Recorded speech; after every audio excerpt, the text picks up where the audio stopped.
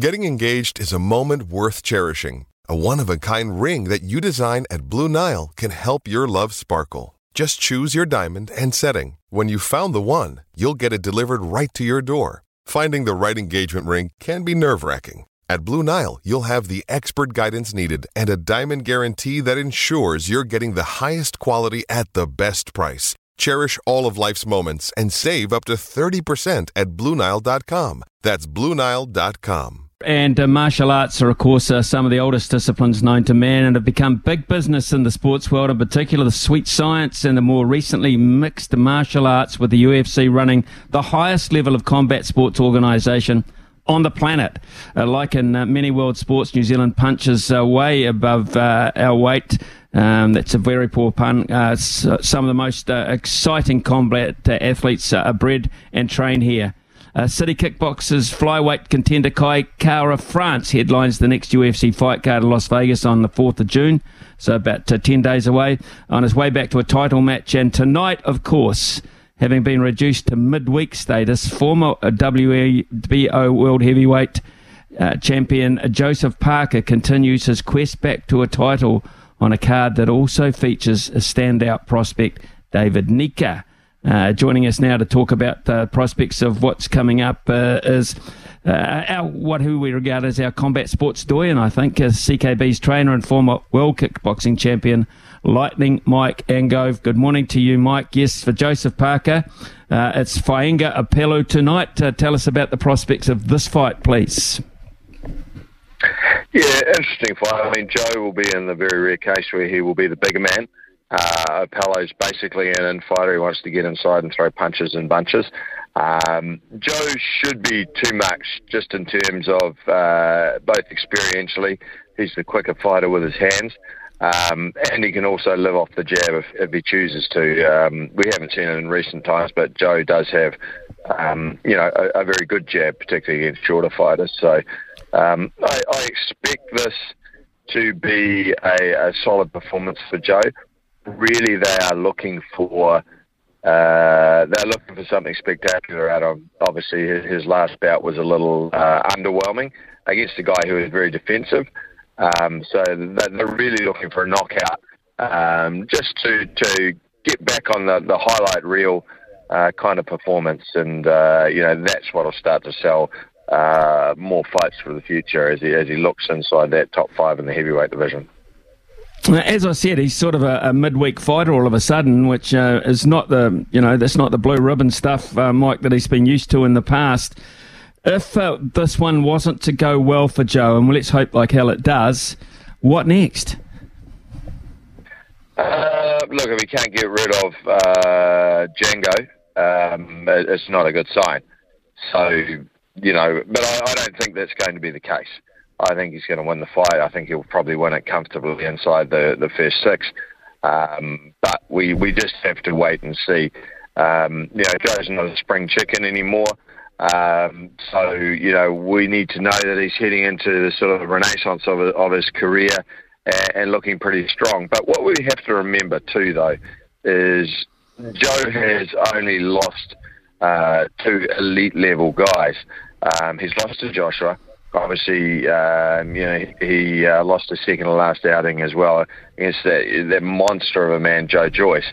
And he lost to Dillian. Now, I think when we go to Dillian, we can look at the reasons why he lost, which was a concussive headbutt very early in the fight. So, in that respect, he has only lost to top-tier guys, absolute top-tier, top 5 guys. So, he's still very much a player in the division. He's, at this stage, probably what you consider a gatekeeper for the top 5, but he obviously wants to launch himself back up into being a contender. What about post-Kevin Barry? Have you noticed anything markedly different in Joe Parker's style or intent or attitude? Look, it's hard to say. He's in between fights, so he's kind of in between styles in a lot of ways. I've noticed he has started to use his angle and his combination punching in terms of the angles of where he's moving a little better. But look, By and large, it's similar. I think at the level he's at, it's small things, and it's subtle changes. In many ways, his new coach, if you like, was not really so new, is trying to introduce a slightly different strategic approach to the fights. But ultimately, Joe's kryptonite at the moment is he just lacks the finishing power at elite level. He hasn't had a finish in quite some time, and that's really what we're looking for. He needs to be sitting on his punches, and because he's not a one-punch concussive knockout artist, we need to see him using that hand speed to build up those either surprise knockouts or the accumulation knockouts, and that's what we really need to see. And we look, when he fought Joe Joyce, he hit him enough to hurt him. He just was unable to hurt Joe Joyce. So we just need to see a little bit more concussion added to his strikes. What about the influence now? He's sort of being caught up in the Gypsy King Roadshow. Do you think that's a good thing for Joe or a distraction as such? Look, the Gypsy King Roadshow is only a distraction if you allow it to be. In the same way that the Israel Adesanya Roadshow could be a distraction, but I can tell you from personal experience, what goes on behind the scenes is very different from what occurs up front. And I know for certain that they are training, and they train very hard, and they've got very smart guys in their camp. And that's what you need to be concerned about, not necessarily the periphery. Not necessarily, the fanfare and the buffoonery. What goes on behind closed doors that most people aren't privy to is actually what counts. And, if he's in a camp where he feels comfortable and he is being pushed to train hard, as well as having a very smart camp around him, that's what we need. Right, on the card as well tonight is rising prospect David Nika, scheduled to fight Louis Masters with a 3-win, 4-loss record. Would you expect the same sort of dominance from Nika in this one? Yeah, I expect David to do well. What we really need to see from David is, we know he has the speed and the elusiveness. We need to see his development in his professional style, sitting on his shots a little bit more, not getting careless and going for the knockouts, so still constructing it, but we need to see a little bit more concussion, if you like, with his shots. He's still got a very evasive, I wouldn't say pitter-pat because that's not fair, but a volume style.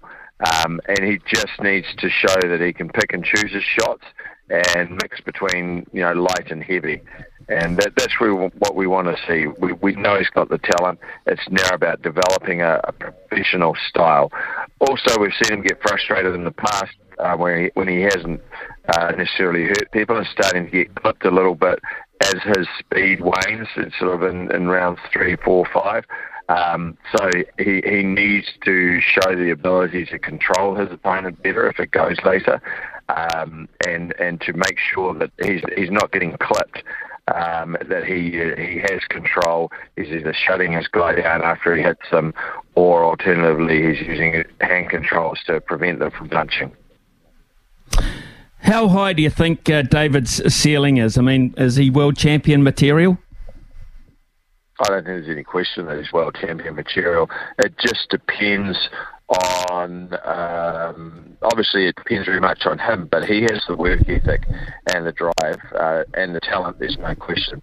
So what it really depends on is the trainers around him, the camps that he's involved in order to continue to evolve his game. And, that's something that we've got to have a look at. Each fight we need to see development. We need to see him progress, show some form of progression. It's not necessarily just about blasting some guy out of there. That's a false narrative that you get from boxing. But we need to see him progressing with his skills and developing a style that can defeat all comers. Because once you start to get into that top 15 level, they're all very well skilled across the different ranges and across the different, positions in the ring. So we need to see him developing those skills. Mike, in terms of your stable, what about the prospects, immediate prospects ahead for Junior and Hemi going forward? Have they got fights booked? Those are under negotiation at the moment. Obviously, Parker's opponent, Django, upset Hemi in the last fight. And that will sit with Joe tonight, I might add. That, if anything, we took Django lightly. And I don't think Joe Parker will do that tonight. So, Hemi's on a rebuild phase. Obviously, Junior as well. Particularly after the Lucas Brown upset, that was a major for him. So he needs a couple of big victories against well-recognised American opponents before he's back in the big money fights and contention. So a little bit of work to do there with those boys, and we just have to pick the right fights and make sure that when we do turn up, we turn up. We don't relax. We don't take anything lightly. We don't make small mistakes because at elite level that will cost you. And so that's the challenge for those boys at the moment in the rebuilding phase. Right, let's turn, if we can, to the UFC side of things. Kai Kara France versus Albasi is up next on the 4th of June. Kai has been tearing up since the birth of his child and was put out by an amazing technique in his title challenge. Albasi certainly is no easy fight for him. So how are preparations and prospects for Kai? Yeah, camp's going as usual. I mean, the big thing with Kai is you don't need to worry about his conditioning. You don't need to worry about his work ethic. It really comes down to tactics and strategy. And, he's up against a young, hungry guy who's on a tear at the moment. I think he's 5 fights undefeated from memory.